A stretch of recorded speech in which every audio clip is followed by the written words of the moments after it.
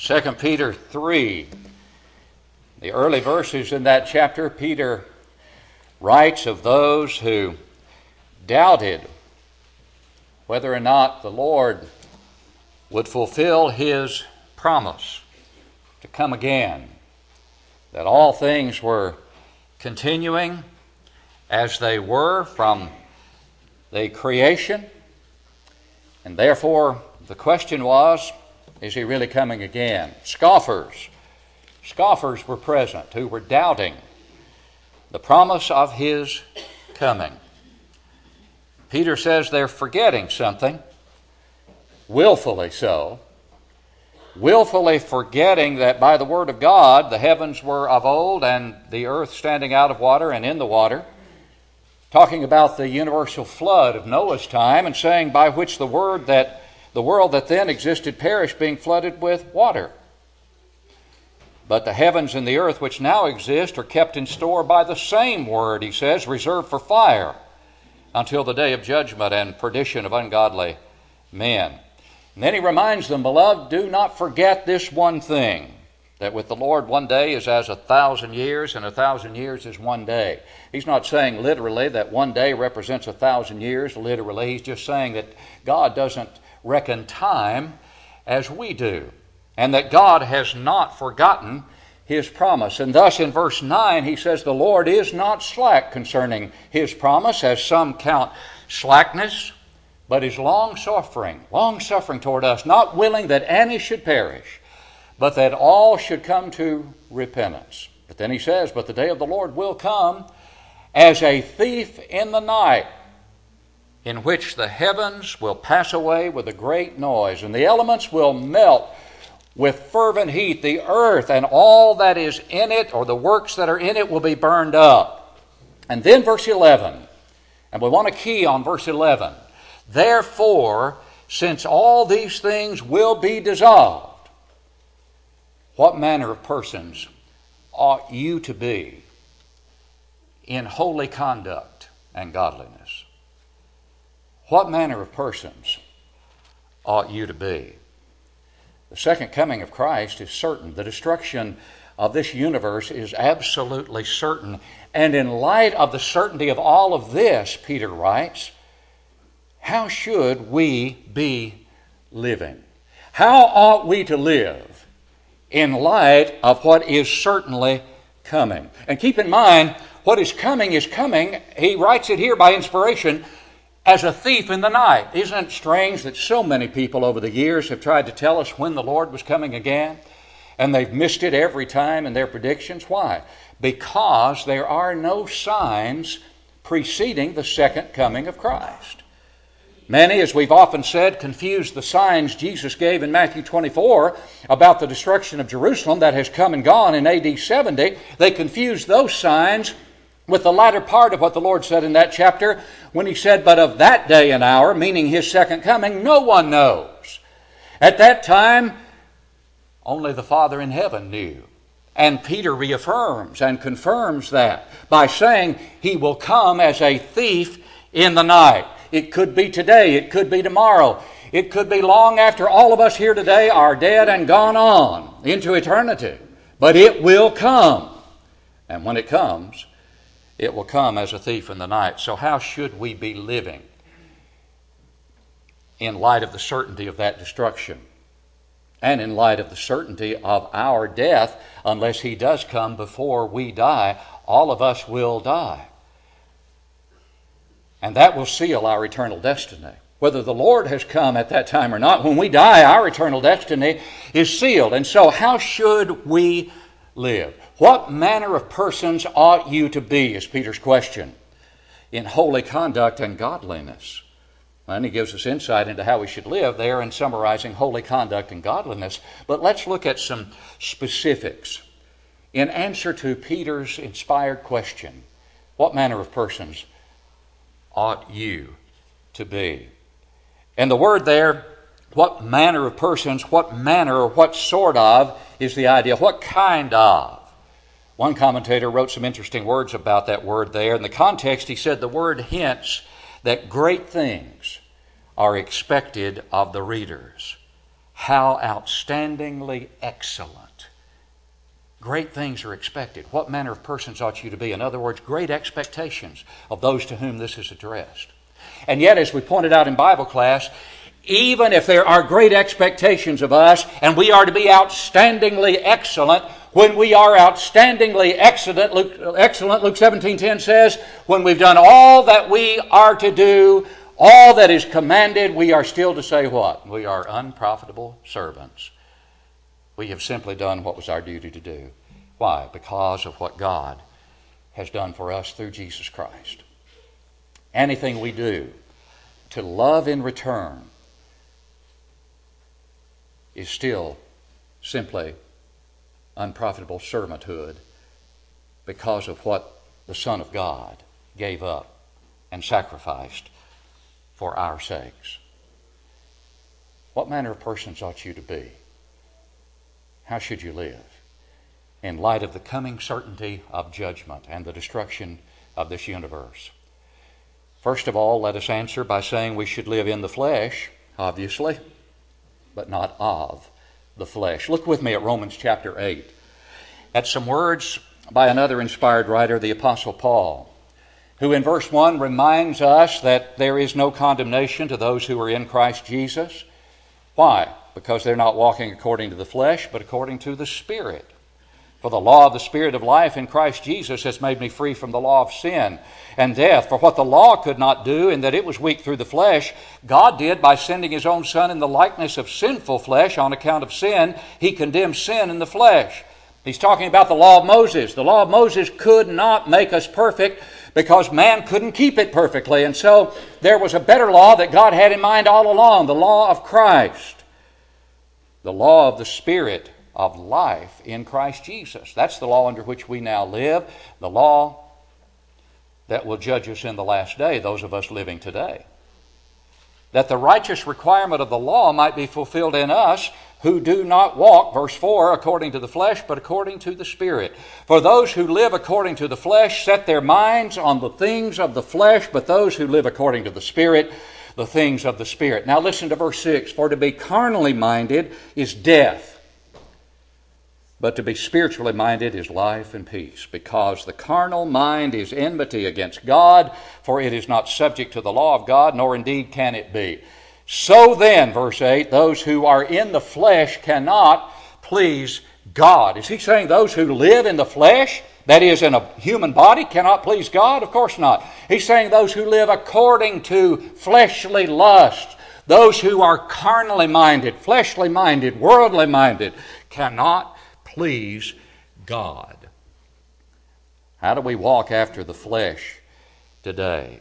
Many walk after the flesh by hoarding their money, their material things, to squander it on earthly pleasures, and wanting and seeking more, seeking fame, seeking popularity, seeking social position. All of that is a pursuit of pleasure that indicates we love that pleasure more than we love God. 2 Timothy chapter 3, the Apostle Paul speaks of those, and it sounds very familiar to us. In the last days, he said, know this, perilous times will come.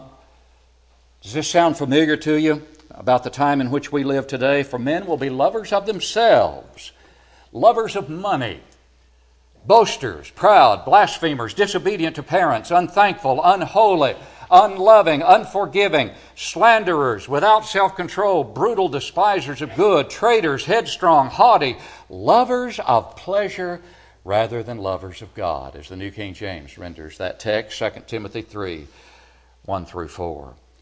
One who walks after the flesh cannot please God. Romans 8, verse 8, remember.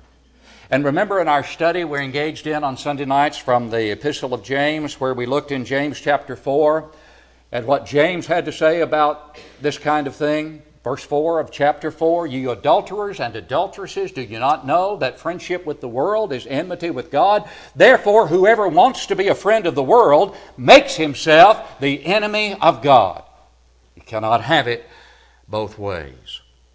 And remember John's admonition in 1 John 2, 15 beginning, do not love the world or the things in the world. Do not love the world or the things in the world. If any man loves the world, the love of the Father is not in him. And he goes on, for all that is in the world, the lust of the flesh, the lust of the eyes, and the pride of life, is not of the Father, but is of the world.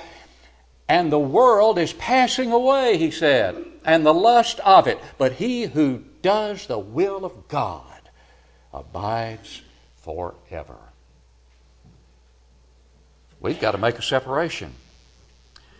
We don't separate ourselves from the fleshly body in which we reside, in which this spirit that will live forever resides, but we do separate ourselves from the things of the world. What manner of persons ought you to be?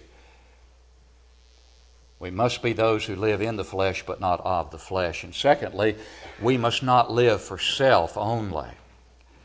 Now, true, we are responsible for saving ourselves. We've got to save ourselves in the sense that those on Pentecost, the first time the gospel was ever preached, Peter said what? Save yourselves from this crooked generation, as the King James says, or this perverse generation. Be saved from this perverse generation, as the New King James puts it. Paul admonished in Philippians 2:12, work out your own salvation with fear and trembling. That doesn't mean that we save ourselves in the sense that we don't need the grace of God, that we don't need the sacrifice of His Son, but he's saying that we have a part to play. We have to react to the grace of God. We have to respond to the love of God. How do we do it? Through loving obedience to His Word. Not to the word of man and the tradition of man, but to the Word of God. Because it is true that each one of us, every single one of us, will stand before God in Christ, and each one of us will give an account for himself or herself in the judgment. 2 Corinthians 5, verse 10. For each one, we must all be manifest or appear before the judgment seat of Christ, that each one may give an account for the deeds done in the body, whether they be good or bad. And so we've got to do something for ourselves, obviously, in the spiritual sense, but we've also got to live unselfishly. Save yourselves by obedience to the gospel of Christ, which has come by the grace of God. And without that grace, no man could be saved. But it's not grace alone that can save us. It's not faith alone that can save us. It is grace through obedient faith that saves us.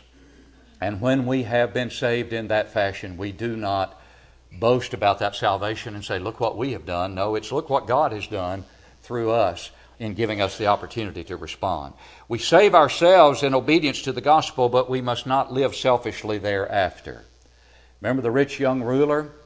Luke's account in Luke 18 through 24 tells us that he came and asked, what good teacher must I do to inherit eternal life? At that time, the rich young ruler lived under the law of Moses, and so the Lord gave him the appropriate response. Keep the law, and he cited some of those commandments from the law of Moses that were pertinent at that time. He said, these things I've kept from my youth up, and he asked a very good question, what do I lack yet? And the Lord, knowing this young man's heart, said, one thing you lack, go sell all that you have and give it to the poor, and then come and follow me. And the young man went away sorrowfully, because he possessed a great many things. And the Lord obviously knew the heart of this young man, and that it was those things that stood between him and obedience to the Lord. The rich fool in Luke chapter 12 is an example of one who was perplexed by the fact that he was running out of space to store his goods, and so determined he would tear down his barns and build greater barns, and say to his soul, soul, take thy ease, eat, drink, and be merry. You have goods laid up for a long time.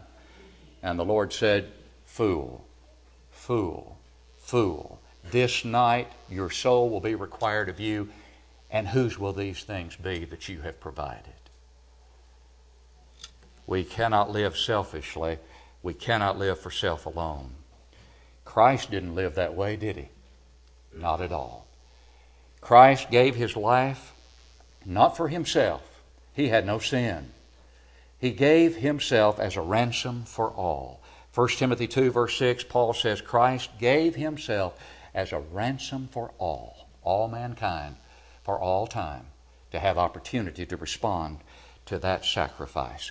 He gave Himself for all as a ransom that we might be what? Rich in the truest sense of riches, in the only sense about which we need to be concerned about riches, spiritual riches. For you know the grace of our Lord Jesus Christ, Paul writes, that though He was rich, yet for your sakes He became poor, that you, through His poverty, might become rich. We, through His poverty, if we're Christians today, have become rich. Rich beyond measure. Rich beyond comprehension. Not with the things of this world, but with the things that pertain to the next world.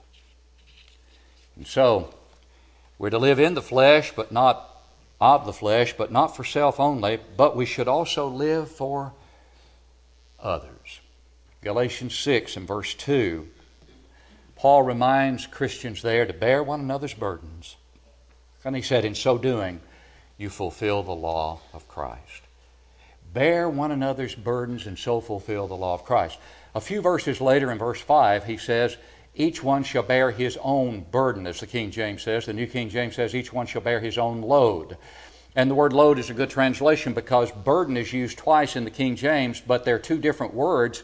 The first one, bear one another's burdens, is the idea of a burden that is just too heavy to be borne alone. We need the help of our brothers and sisters. Verse 5, when he says each one shall bear his own burden or load, is the word meaning responsibility. We must bear our own responsibility, but sometimes we have burdens, as verse 2 of that text points out, that are so heavy and so difficult we need the help of our brothers and sisters. And so we help others to bear those heavy, heavy loads. Support others. In Acts 20, verse 35, Paul reminds us of something the Lord said about which we have no specific record, but He obviously said it, otherwise Paul wouldn't have said that He said it, and that was, it is more blessed to what? Give than to receive. More blessed to give than to receive. And what about the one who has this world's goods and sees his brother in need and shuts up his heart from him? How does the love of God abide in him? That's what John asked in 1 John 3:17. How does the love of God abide in someone who sees a brother in need and shuts up his heart? The King James says shuts up his compassion from him. How does the love of God abide in such a person? I don't think John was seeking information, was he? He was asking a rhetorical question. He was saying, in effect, the love of God doesn't abide in that person if he does not demonstrate that love as he lives for others. What manner of persons ought you to be? One who lives for others. And then next, one who lives as though God knows every move. Why should you live like that? Why should you live as though God knows every move? Because He does. That's why, isn't it? Because He does know every move. If you turn to the 139th Psalm, you see that the inspired writer there certainly understood that fact, didn't he? In Psalm 139 in verse 7, beginning, where can I go from your spirit? Or where can I flee from your presence? If I ascend into heaven, you are there. If I make my bed in hell, behold, you are there. The Hadean realm is under consideration. If I take the wings of the morning and dwell in the uttermost parts of the sea, even there your hand shall lead me, and your right hand shall hold me. If I say, surely the darkness shall fall on me, even the night shall be light about me. Indeed, the darkness shall not hide from you, but the night shines as the day. The darkness and the light are both alike to you. God sees our actions. Again, as we noted earlier in 2 Corinthians 5:10, we're all going to appear before the judgment seat of Christ. Every one of us will give account of what we have done, and yes, of what we have said. In Matthew 12:36, the Lord says, every idle word that men may speak, they ought to give account of it in the day of judgment. He knows our thoughts.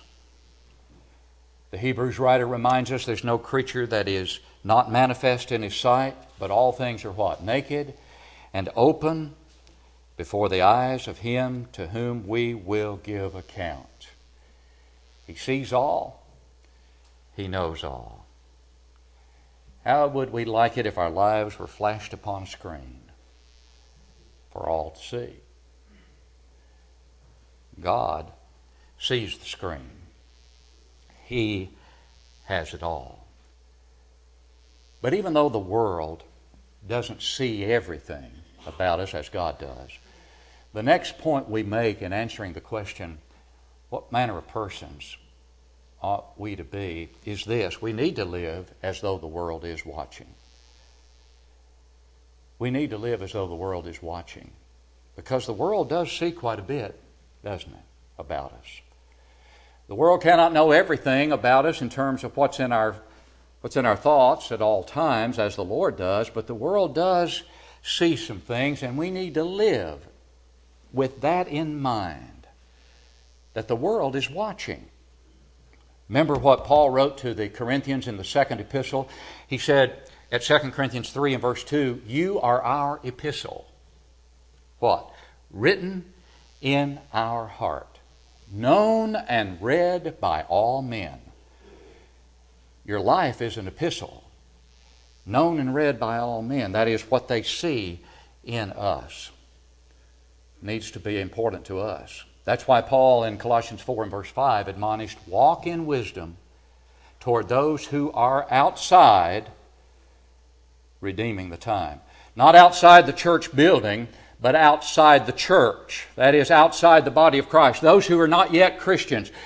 They are watching. They do take note of those of us who claim to be children of God, and we're to walk in wisdom toward those who are outside. And then he adds, redeeming the time. That is literally buying up the opportunity. Buying up the opportunity. Looking for opportunities to teach others. Those opportunities will be few and far between for those of us whose lives do not harmonize with what we're trying to teach others. They'll first have to see the sermon before they hear it, as the poet once wrote. And they need to see it in us. We're to walk honestly. Notice what Paul wrote in Romans chapter 13, beginning at verse 13. He says, let us walk properly as in the day, not in revelry and drunkenness, not in licentiousness and lewdness, not in strife and envy, but put on the Lord Jesus Christ, and make no provision for the flesh. There we are again in the flesh. Make no provision for the flesh to fulfill its lusts. Flee youthful lusts, Paul wrote to Timothy on one occasion. Flee. Don't flirt with lust. Flee from it. Flee from it. And so we need to ask, are we saviors or are we stumbling blocks? As others see us, as the world watches, are we saviors or are we stumbling blocks? Our lives tell an awful lot. And finally, in answer to the question, what manner of persons ought you to be? The answer is we need to live as though this were the last day on earth. Live as though this were the last day you were going to spend on this earth. Why? Because it may be. It may be. We have no way of knowing that it will not be. It very well could be. Remember that rich fool to whom we alluded earlier in Luke 12, verse 20? God said to him, fool, this night, you have torn down your barns and built bigger barns. You are prepared for a long life of ease and pleasure and comfort, and this very night you're going to leave this earth. And whose will all this be? Live as though this were the last day, because life is uncertain, isn't it? Going back to James and chapter 4 and verse 14. Whereas you know not what will happen tomorrow, What? What is your life? It is a vapor that appears for a little time and then vanishes away. Hebrews 9:27 says, "And as it is appointed unto men to die once, and after this, the judgment." And we don't know when that death will come because, as we said at the outset of this study today, we do not know when the Lord is coming. And it is tragically amazing that so many claim to know when He is coming. We do not know. "Watch, therefore," the Lord said in another text in Matthew 25:13, "for you do not know the day nor the hour in which your Lord will come." You don't know the day nor the hour, let alone the year, as some have even recently been predicting and have missed it again. You don't know the day nor the hour. Luke 12, verse 40, "Therefore," what? "You be ready. You also be ready, for the Son of Man is coming in an hour you do not expect." In an hour you do not expect. Well, doesn't all of this tell us, and much more that could be cited from Scripture, from the words of the Lord Himself and the words of inspired penmen, that we need to live this day as though it were our last? Because we don't know. We don't know that it won't be. All in this life is perishable. And as we began with the text from 2 Peter 3, though there are scoffers who say things have continued as they are from creation, where's the promise of His coming? The Lord is not slack concerning His promise, as some count slackness, but is long-suffering toward us, not willing that any should perish, but that all should come to repentance. The dream of God, if you will, is that all men be saved and come to a knowledge of the truth. For this is good and acceptable in the sight of God our Savior, who desires all men to be saved and to come to the knowledge of the truth. 1 Timothy 2 and verse 4. That's His long-suffering as He pleads with us through His Word and through those who are faithfully proclaiming His Word and through His people. He pleads for those who have not obeyed that Word, that simple, pure gospel, to do so while time and opportunity are still theirs, because He is long-suffering. But the day of the Lord will come as a thief in the night. And all this is going away. And the only thing that will endure is what we've sent on ahead in terms of the treasure that we're laying up in heaven. That's what Jesus said, didn't He, in the Sermon on the Mount? Don't lay up for yourselves treasures on earth where moth and rust consume and where thieves break in and steal, but lay up for yourselves treasures in heaven where neither moth nor rust consume and where thieves do not break through and steal. For where your heart is, where your treasure is, rather there will your heart be also. How ought we to live? In the flesh, but not after the flesh. We should not live for self only, but live also for others. Live as though God knows every move, because He does. Live as though the world is watching, because it is. Live as though this were the last day on earth for you, because it could be. And what if indeed it were the last day? Where would you be for all eternity? Where would you be? The only way to be certain about where you would be is to be obedient to the teaching of His Word, the New Testament, which tells me and you and all men for all time to come, believe that I am He, Jesus said, or die in your sins. John 8:24. I tell you, He said, that you're going to die in your sins. If you do not believe that I am He, you will die in your sins. But tragically, so many stop right there and say, yes, I believe. I agree mentally to the fact that Jesus is the Christ, the Son of God. What more should I do? The Lord tells you what more you should do.